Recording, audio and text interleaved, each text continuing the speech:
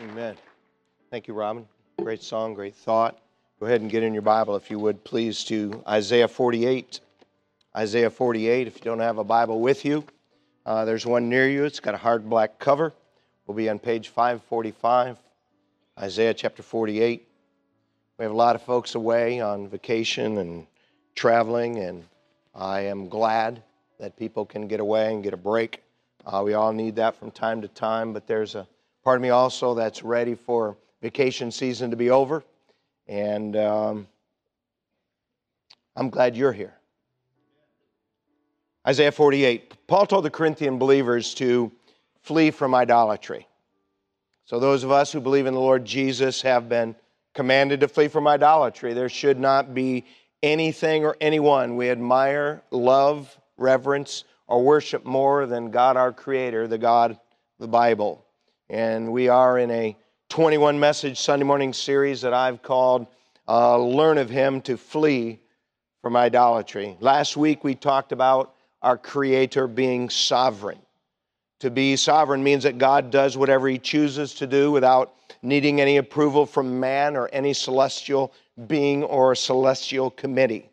God is sovereign over His own creation. He does as He pleases. He is the supreme authority. And then we talked about God's sovereignty over man's salvation. He chose the only means of salvation to be the Lord Jesus Christ. He chose the only means to Jesus to be by grace through faith rather than works. And while man does get to decide if he chooses Christ and trusts God's plan, God does not give man any say whatsoever in how to be saved. We talked about God being sovereign over governments and leaders and how gifted people are. We talked about God being sovereign over the sufferings of His people, and we rejoice that nothing gets through the loving hands of our Father to one of God's children without God allowing it to happen. What a great truth. Paul wrote to the Corinthian believers also, he said, there be many that are called gods, but there is but one God. 1 Corinthians 8. Though there is one God, the world into which Jesus sent His apostles was filled with many that were called gods. There was a pantheon of Greek and Roman gods everywhere. The apostles took the message of Jesus Christ crucified and risen and coming again. Some took great offense to the apostles, saying that the deities they worshiped were not gods.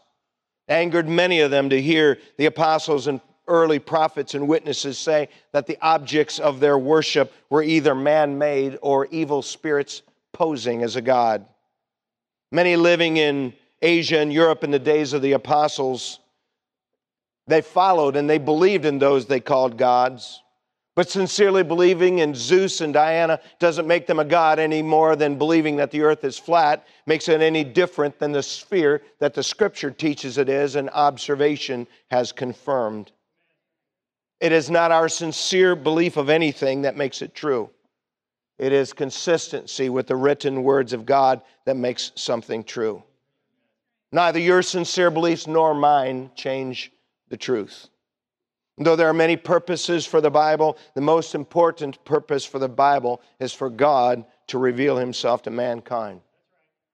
Thoughtful people look around and the complexity in creation around us, particularly the complexity in biological creation, and they could rightfully come to the most obvious conclusion that there is a creator. But we cannot look around us and decide what that creator is like. We live in a fallen, broken, twisted world. And so if you and I want to know what the creator is like, about whom all creation bears witness, then we must look in the Bible, where God has revealed Himself to us. It's sad to me that most people have not looked in the Bible to find out who Jesus of Nazareth really was. The average person has made a Jesus up in their own mind that they like, and they haven't checked at all to see who the real Jesus even was, and that is a kind of idolatry. I certainly think I echo the view of most here this morning when I say I want to believe and know and follow God as He has revealed Himself to us to be. In the last half millennia before Jesus Christ, the first empire to control the known world was the Babylonian Empire. It was the Babylonian kingdom that defeated the southern kingdom of Judah and burnt Jerusalem to the ground and destroyed the temple that Solomon had constructed. The head of the Babylonian pantheon of gods was an individual called Marduk. Sometimes Marduk also went by the name of Bel, B-E-L. If you look at a picture of Marduk, you'll find that he is generally a strong, bearded man with a tunic made of stars. And very often his image has a dragon either in the background or at his feet. It's no surprise that when Marduk was pictured as an animal, he was a forked-tongued dragon. By the way, if you know anything about the Bible, that's pretty significant. Now, as the head of the gods of the Babylonian kingdom, Marduk was seen to be a god of justice, compassion, healing, and thunderstorms. But Marduk was not eternal. He was not sovereign, nor was he holy. Jehovah, the God of the Bible and the Creator, is holy. If you're able to stand this morning, if you would stand, please, in honor of God's Word. The title of my thought this morning is The Holiness of God. The Holiness of God. In Isaiah chapter 48, we begin in verse 17. It says, "Thus saith the Lord, thy Redeemer, the Holy One of Israel. I am the Lord thy God, which teacheth thee to profit, which leadeth thee by the way that thou shouldest go. Oh, that thou hadst hearkened to my commandments. Then had thy peace been as a river, and thy righteousness as the waves of the sea. Thy seed also had been as the sand, and the offspring of thy bowels like the gravel thereof. His name should not have been cut off, nor destroyed from before me." Thank you. Might be seated. Isaiah was the leading prophet in the nation of Israel during the reign of 4 different kings in the southern kingdom of Judah. He was the Lord's key prophet during the reign of Hezekiah, who's described as being the greatest king of the southern kingdom of Judah. He was also the Lord's leading prophet during the reign of a man named Manasseh, who was the son of Hezekiah, who was the most evil king they had. And Jewish tradition says that Isaiah was sawn in half at the command of Manasseh the king. And like all faithful prophets of God, some of the things that he had to say were pleasant and great to hear. Other things he had to say, they were hard to hear, but true. In the text that we read, there's a clear statement about the character of our Creator, as well as a glimpse into the motivation of what he does. Notice as verse 17 begins, it says, "Thus saith the Lord thy Redeemer, the Holy One of Israel." Notice the Lord is called the Holy One of Israel. Now, whenever you read in your Bible, and Lord is all caps, capital L, capital O, capital R, capital D, that is the personal name of God, Jehovah. Jehovah, the Redeemer, is the Holy One of Israel. He's not just the Redeemer, thank God he is that. He is the Holy One of Israel. The Bible refers to God in the Old Testament as the Holy One 36 times, and Jesus is called the Holy One in the New Testament 4 times.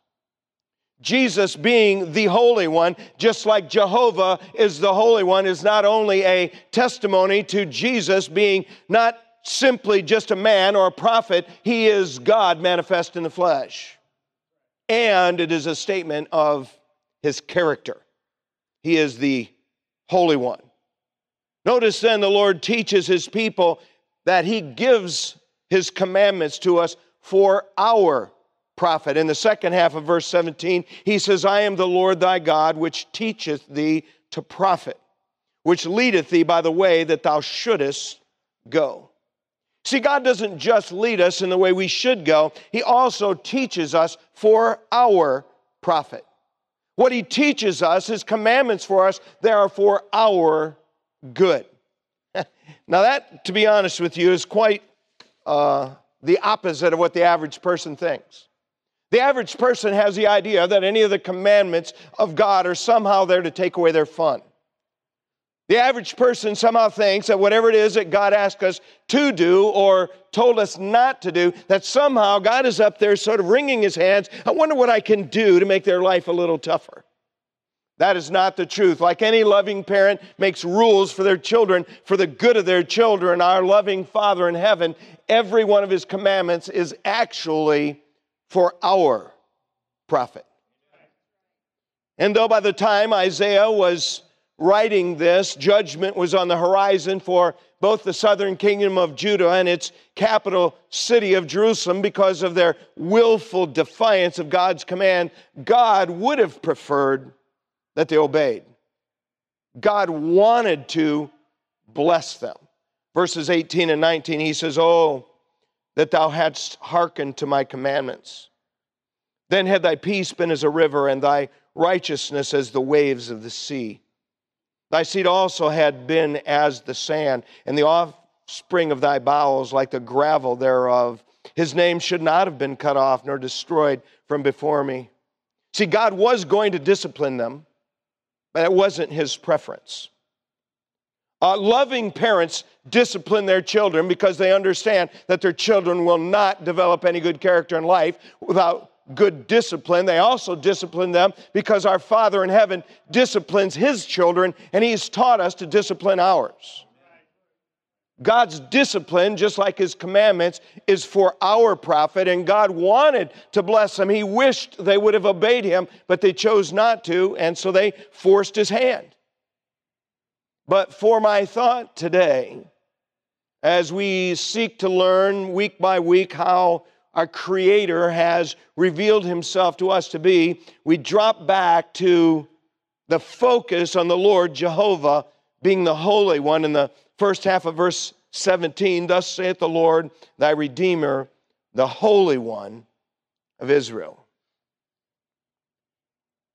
Though the lives of many of those who claim to believe in the God of the Bible, the Lord Jesus Christ, any honest observer wouldn't describe the lives of those who say they believe as being holy lives. And though many American pulpits are silent today about the holiness of God and the holiness God desires from Christian people, the holiness of God and God's desire for holiness is an oft-repeated theme in both the Old Testament and New Testament. Psalm 99:9 says, "Exalt the Lord our God and worship at his holy hill, for the Lord our God is holy." Isaiah 5:16 says, "But the Lord of hosts shall be exalted in judgment, and God that is holy shall be sanctified." You may remember the sermon Peter preached to the Jews from the Solomon's porch in the temple when he said in Acts chapter 3, "And you denied the Holy One, and desired a murderer to be granted unto you, and killed the Prince of Life, whom God hath raised from the dead." Peter, who spent nearly 24/7 with Jesus of Nazareth for between 3 and 3.5 years, described him knowingly as the Holy One, a title that is reserved for the God of the Bible. Hear the words of the seraphim around the throne of God in heaven when they say in Revelation 4:8, "Holy, holy, holy, Lord God Almighty, which was and is to come." From the mouths of prophets, priests, kings, faithful witnesses, seraphim around the throne of God, and from God himself, we're told God is holy. There's a reason on purpose we still sing the song here at Bible Baptist Church, "Holy, holy, holy, Lord God Almighty. Early in the morning my song shall rise to thee." Holiness means no blemish, spot, fault, stain, error, or imperfection. Holiness is a complete absence of anything that is wrong or dirty or sinful. Holiness is to be completely set apart to God. That's a reason the root word at times is translated as sanctified. Now listen, there is no such thing as holy water, but if I had a beaker this morning up here of distilled water, by definition, because it is distilled water and free from impurity of any sort, you could call that holy water. But if I were to drop even a partial drop of any other substance into that distilled water, it would no longer be holy. God is holy. He is the Holy One. Because God, our Creator, is holy. We read about holy anointing oil in Exodus 30 and holy ground in Exodus 3, a holy day in Nehemiah 8, a holy name in Isaiah 57, the Holy Ghost 90 times in the Bible, and the Holy Spirit 7 times, because God, our Creator, is holy. Some form of holy occurs 654 times in the Bible, and we also read about a holy place in Ezekiel 42, a holy law and commandments in Romans 7, a holy first fruit in Ezekiel 48, and holy scriptures in Romans 1. Jesus himself is described as being holy. He is the holy child in Acts 4:27, a holy thing in Luke 1:35. He is the Holy One, as we talked earlier in Acts 3:14. The author of Hebrews, moved by the Spirit of God to write the scripture, said this in Hebrews 7:26 about Jesus. He said, "For such an high priest became us, who is holy, harmless, undefiled, and separate from sinners." When Jesus spoke through John the Apostle to the 7 churches in Asia, it says that Jesus described himself in Revelation 3:7. He says, "These things saith he that is holy, he that is true, he that hath the key of David." And as God reveals himself to mankind, regardless of how any one of us or anyone in our world portrays God, we learn that the true God, the one true God, is holy. In fact, holiness is the centerpiece of all God's attributes. Don't misunderstand me. The love of God is on display through the entire Bible. It did not start with Jesus of Nazareth. It started when God, in mercy, went to Adam and Eve after they sinned. But only 2 times in the Bible does the Bible say God is love.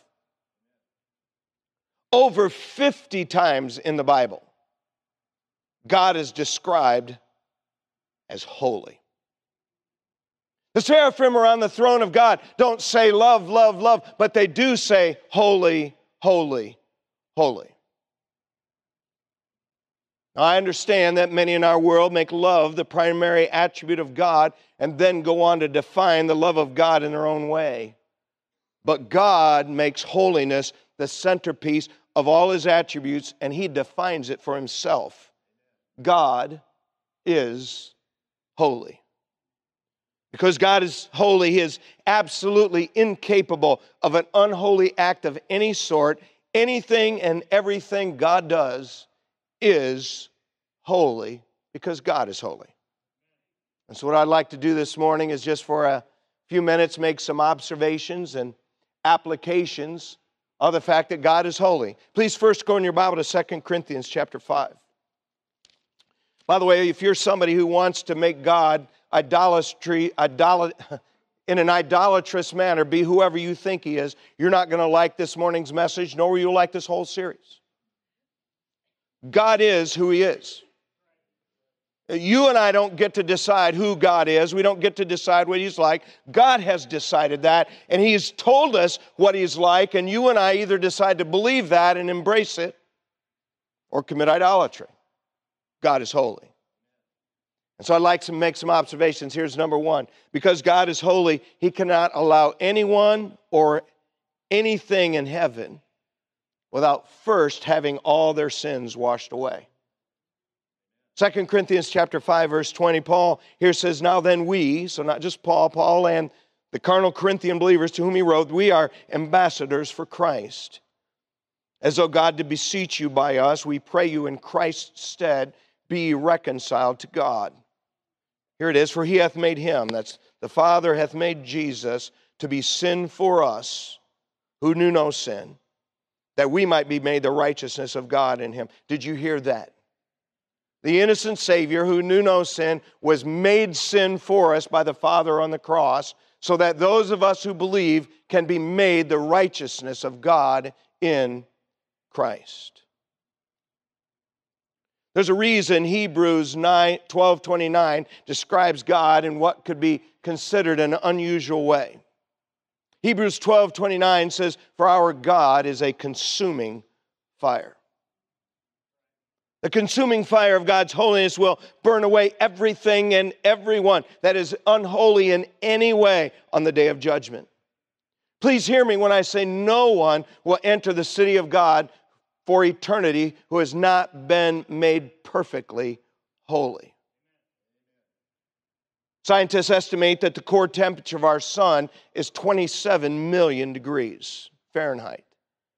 I'm told that a physicist named James Hopkins Jeans, who passed away in the middle of the 20th century, he was a physicist who both was at Cambridge in England and at Princeton here in the States. He estimated that if you could take a piece of matter the size of a pinhead and heat it up to 27 million degrees Fahrenheit, that piece of matter at that temperature would burn and kill everyone who got within 1,000 miles of it. Can I just say the core temperature of the sun is nothing compared to the consuming fire of the holiness of God, our omnipotent Creator. And we just read the only hope we have as flawed people. God made Jesus Christ sin for us so that you and I could be made the righteousness of God in Him. We read it, verse 21. It's a great truth. For He hath made Him, the Father hath made Jesus, to be sin for us who knew no sin, that we might be made the righteousness of God in Him. God made Jesus to become sin on the cross for us so that you and I could be made righteous in Christ. Listen, we all know we've all failed and sinned to different degrees in life. It doesn't shock any of us to read and understand the Bible and it says, for all have sinned and come short of the glory of God. We all understand, no matter who we are, whether you've went astray or a literal or a lie, we all understand that we've gone astray. We understand the words of a prophet, the prophet Isaiah, when he said, all we like sheep have gone astray, and we've turned everyone to his own way, and the Lord hath laid the iniquity of us all upon him. We understand we've gone astray, and thanks be unto God that our Father, our Creator, He laid the iniquity of us all on the Lord Jesus Christ on the cross. The average person, and not just in America, I'm talking about in our world, they're planning to try to offer God their imperfect works in exchange for eternal life. God will not accept that because He is perfectly holy. He instead offers us to be spotless in His sight through Jesus Christ. Hear me, no one will enter the pearl gates of heaven city. No one will walk on the golden street with the river of life flowing down the middle of that street, lined on its banks by the tree of life. No one will get in that city who has even one lie on their record. And there is no amount of good you and I can do to take away our sins or the stain from our sin that God has on our record for Judgment Day. Jesus is the only hope. Did you hear me? Jesus is the only hope. You may be here sitting thinking to yourself, well, I've been a Baptist for 40 years, and if that is your hope, you're resting on a false hope. You may have said a prayer that didn't change your heart. You may have been sprinkled as an infant. You may have been immersed in baptism. Listen, Jesus Christ is the only hope, not any work that you or I could do. God, who is perfectly holy, makes the only way for us to be holy in His sight in Christ. Don't misunderstand me. I believe we should do good. We should do good in our world. We should do good to our family. We should do good to our friends. But good works are all tainted with a drop of our desire for admiration. And they thus become filthy rags for our salvation in the sight of a thrice holy God. We should do good works in our faith. We should do good things in the Lord's church. But religious works are all tainted with some measure of desire for other people to think well of us and to think that we're good. And because of that, they become filthy rags in the sight of God to offer for our salvation. Jesus is the only hope. Let me ask you, have you personally called on Him? He's the only one who ever lived a perfectly holy life. He's the only one who has perfect holiness to offer. The church cannot offer perfect holiness. No godly family member can offer perfect holiness. Jesus and Jesus only can offer perfect holiness, and He offers it to you and me. Now, I know the vast majority of people, especially in a place like this, are mostly good. Mostly good is not perfectly holy. If 99.9% is good enough, I'm told 22,000 checks will be deducted from the wrong bank account today. I'm sorry, in the next hour. If 99.9% is not good enough, 2 million documents will be lost by the IRS in tax season. If 99.9% is good enough, I'm told there will be 20,000 incorrect drug prescriptions written. If 99.9% is good enough, I'm told that 12 newborn babies will be given to the wrong parents today. If 99.9% is not good enough for our bank, it's not good enough for our hospital, it's not good enough for our drugstore, it is not good enough with the perfectly holy God to live forever. You and I must be made holy, we must be made righteous, and that only happens in Christ. Have you ever been born again? Have you ever admitted your lost condition to call upon Christ for salvation and mercy? Anybody who's done that and actually was saved, you would never forget the experience. You might forget what you said, you might forget the date, you might forget some of the details, but you could never forget the changed heart it left you with. Do you honestly think that trying to offer God flawed works to a Creator who is a consuming fire of holiness, you actually think that's going to work? Why wouldn't you instead humble yourself to believe and receive the Lord Jesus, to repent, and call upon the name of the Lord? But it's not just that because God is holy, He cannot allow anyone in heaven who has not had their sins completely washed away and made righteous and holy. Secondly, turn back in your Bible to Romans chapter 12. See, Brother Wally, I don't like hearing about the holiness of God. Well, you know what? I don't get to decide what God's like either.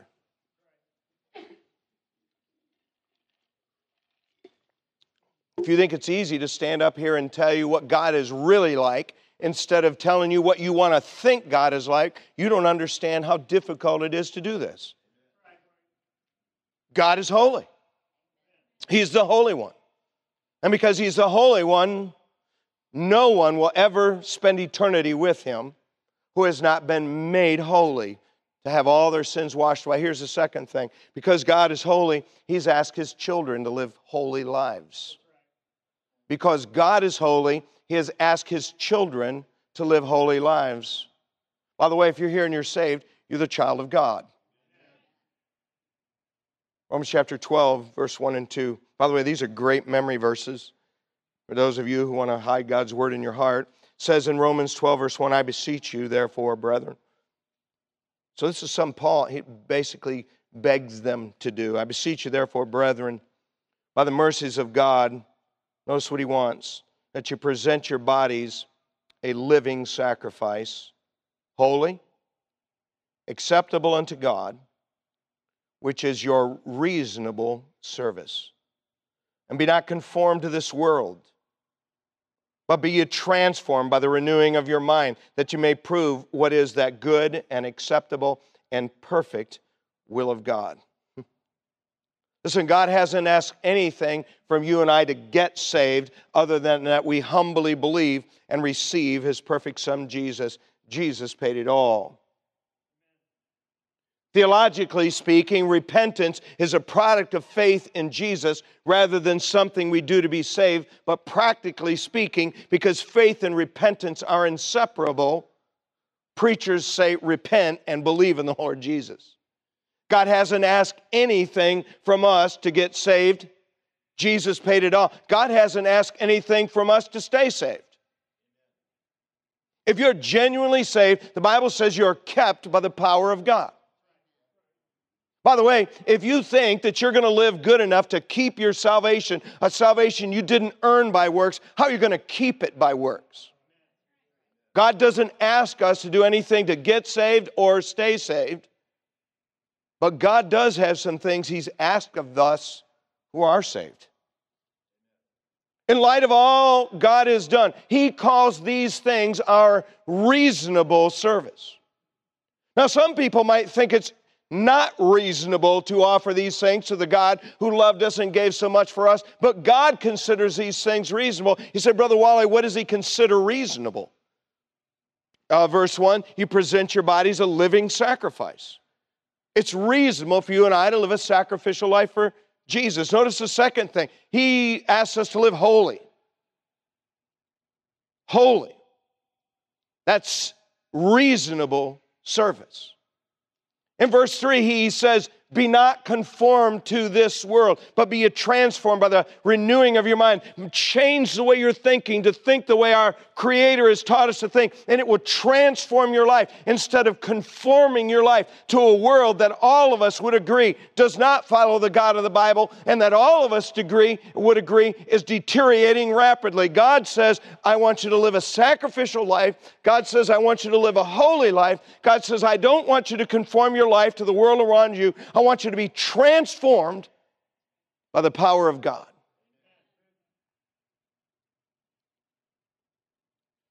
You and I, if you're here and you're saved, choosing to live a holy life, God considers to be a reasonable request. Let me ask you a simple question. Would anyone who knows you well consider you at all to be someone who is trying to live a holy life? That's a good question.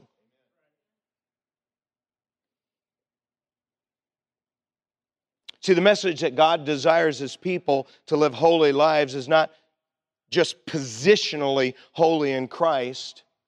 It is practically in our life as well. And sadly, that message is missing in much of American Christianity. So why is it missing? Because Christians living a holy life is not cool. Christians living a holy life is not popular. Christian living a holy life is not marketable to the masses. It's not appealing to our culture. Man wants to do what he wants to do. We don't want to live a holy life. We don't want to get as much sin out of it as we possibly can. We don't want to be set apart and sanctified to God. We don't want to live that kind of a life. And so pulpits are silent because Christians don't want to hear it. And when Christians don't want to hear it, spiritual leaders sadly are silent about it. At the risk of being tedious to some of you, I want to give us just a glimpse of the emphasis God places on holiness for those who would call themselves a follower of Jesus. Turn up a few pages of 1 Corinthians chapter 3. So, Brother Wally, you're tedious all the time. I know.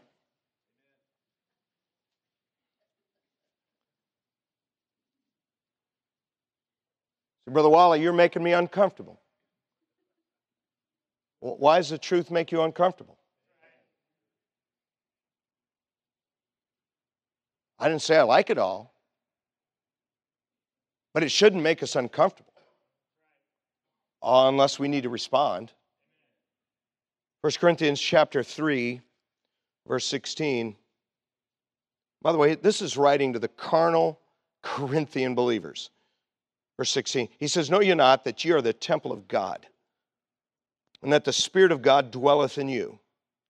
If any man defile the temple of God, him shall God destroy, for the temple of God is holy, which temple ye are. The body of the believer, because the Holy Spirit lives in it, is supposed to be a holy temple. Do you ever consider that? Turn up a few more pages to Ephesians chapter 1. By the way, I'm just preaching, teaching the Bible. If you want that, you'll like it here. If you don't, you'll like it up the street where they don't even make you bring one. And they keep it dark out there just to make sure that you don't even need your Bible because you couldn't read it anyway. See, Brother Wally, you're awful sarcastic. Sometimes. I am. That's my personality. I'm not nice like some of y'all. I try to be nice.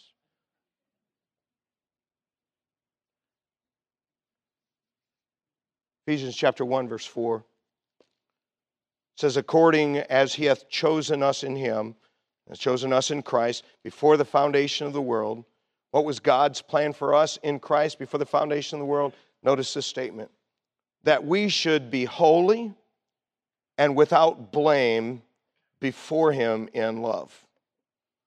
You and I, as a follower of Jesus, should be living a holy life without blame before Christ in love. Turn to 1 Peter chapter 1. So why are you making us turn in the Bible so much? Because I'm preaching and teaching something that a lot of people don't get to hear today. By the way, that doesn't make me special, it makes them negligent. For centuries, our biblical forefathers preached all the counsel of God. God in his sovereign choice has placed you and I in a day and age when most of American Christianity doesn't teach and preach the whole counsel of God. 1 Peter chapter 1, verse 15. Here Peter says, but as he which hath called you is holy. By the way, we're called by God. He's holy. He says, so be ye holy in all manner of conversation. Conversation are words over the period of time, our behavior. So why should we do that? Verse 16. Because it is written, be ye holy, for I am holy. And Peter quotes Leviticus chapter 11, where God says, be ye holy, for I am holy, to make sure that believers in Jesus understand that because our Creator is the Holy One, because God is holy, that God expects you and I, if we would be a follower of Jesus, to live a holy life. And those are just the tip of the iceberg, so to speak, of the New Testament instruction that believers should live a holy life to get as much sin out of our life as possible. So, Brother Wally, why so much silence on the issue of believers being holy? Listen, preachers are afraid. We've averaged almost 8 first-time visitors now per week for over 17 years. Over 7,000 first-time visitors. About 1 in 11 people who visit here actually join. Why do you suppose more didn't stay? I'm sure there's a multitude of reasons. But quite frankly, a lot of it is somebody doesn't want to hear the Bible preached and taught. Listen, holy living isn't just for adults over 50 with few opportunities for immorality left. Holy living is for everyone and anyone who claims to be a follower of Jesus. That includes teenagers and young adults. Holy living wasn't just for the previous generation. Holy living is for our generation. It is not a generational thing. It is a God thing. It's the instruction of the New Testament. It's the character of our God. To be godly in this world, that means to be like God. If you and I would live godly in Christ Jesus, then there needs to be a measure of growing holiness in our life. And though a few seem interested, I believe there will always be a group who are interested, and I want to be in that group. I'm not here this morning to talk about how the specifics of holiness apply to our music, our entertainment, our priorities, and our morals. I'm just here to say they apply. I'm not here to talk specifics of how holiness applies, how we treat one another and interact in our home and in the church. I'm just here to say, listen, holiness applies. I get it. I get it. Holiness should look different and deepen as we grow in our faith. I get it. Believers should increasingly apply holiness to ourselves and worry less about what someone else is doing. I get it. No believer can live a holy life without the grace of God. I mean, if you're sitting there thinking that, oh, you're so ignorant of the grace of God. No, you're so ignorant of the rest of the New Testament. I get it. Nobody can live a holy life except for Christ in us and Christ living His life out through us by grace. I get it. I get it that no believer is perfectly holy anywhere other than in the mind of God in Christ, where He has made us righteous in Jesus Christ. I understand all that. I'm just here to simply say to you, our Creator is holy, and He's looking for holiness from His people. Let me just ask you a couple honest questions. Did you even know you're supposed to live a holy life as a believer? How are you applying holiness to your life? Does your life more reflect conforming to this culture, or more of reflect conforming to Jesus? Did you know that as you grow in Christ, your life should be more holy rather than less? Listen, I've watched a lot of people seasoned in their faith and in their young adult life and teen life. They were zealous for the Lord, but as they got older, they just became more and more complacent about holiness in their life instead of growing in holiness as they ought. Let me ask you this question. What's the next step in holiness God wants from you? I'm not asking you to take my next step. I'm not asking you to take your spouse's next step. I'm not asking you to take your siblings' next step. I'm not asking you to take your friend's next step. I'm asking you this. What is your next step to be growing in grace and to be growing to be more like Jesus in holiness in your life?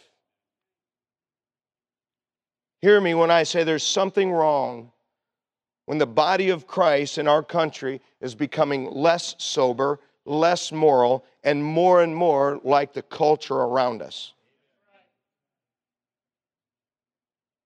There's a story told about a man who had served in many ministries over the years in a Baptist church. And unfortunately, over the years, he'd grown proud of his spiritual accomplishments, and his pride had blinded him to the condescending attitude he'd developed toward others who were not as faithful as he was. Well, they needed a sub in the 6th grade boys class one Sunday, and he happened to be there and was available, and so they recruited him, and in an effort to impress these boys who didn't know everything that he had done over the years, he spent the bulk of the lesson talking about how he had faithfully served in the church for so long. When he finished, hoping they would be impressed with what he had taught them, he just asked them a simple question. Why do people call me a Christian? To his surprise, the class was quiet. But after a pause, one of the boys blurted out, as only a little boy might do, maybe it's because they don't know you.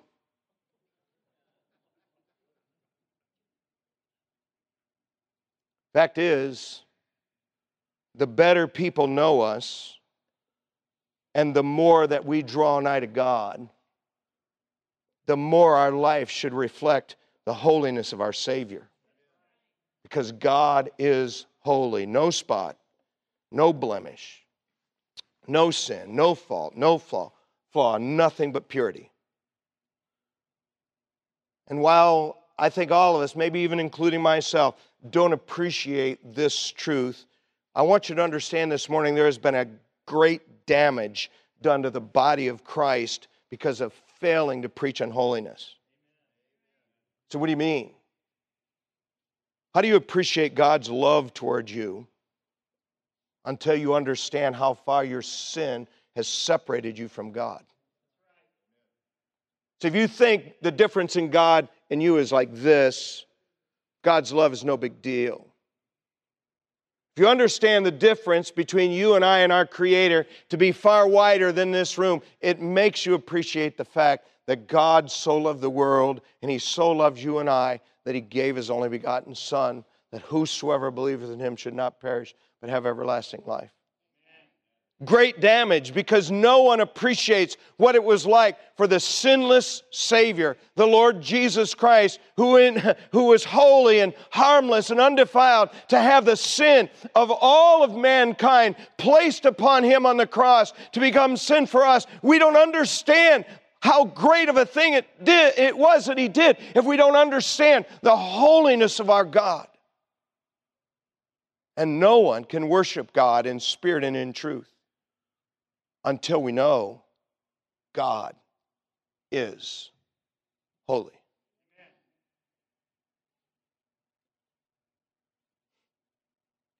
Now, no spot, no sin, no blemish, the Holy One. Amen. If you quietly stand.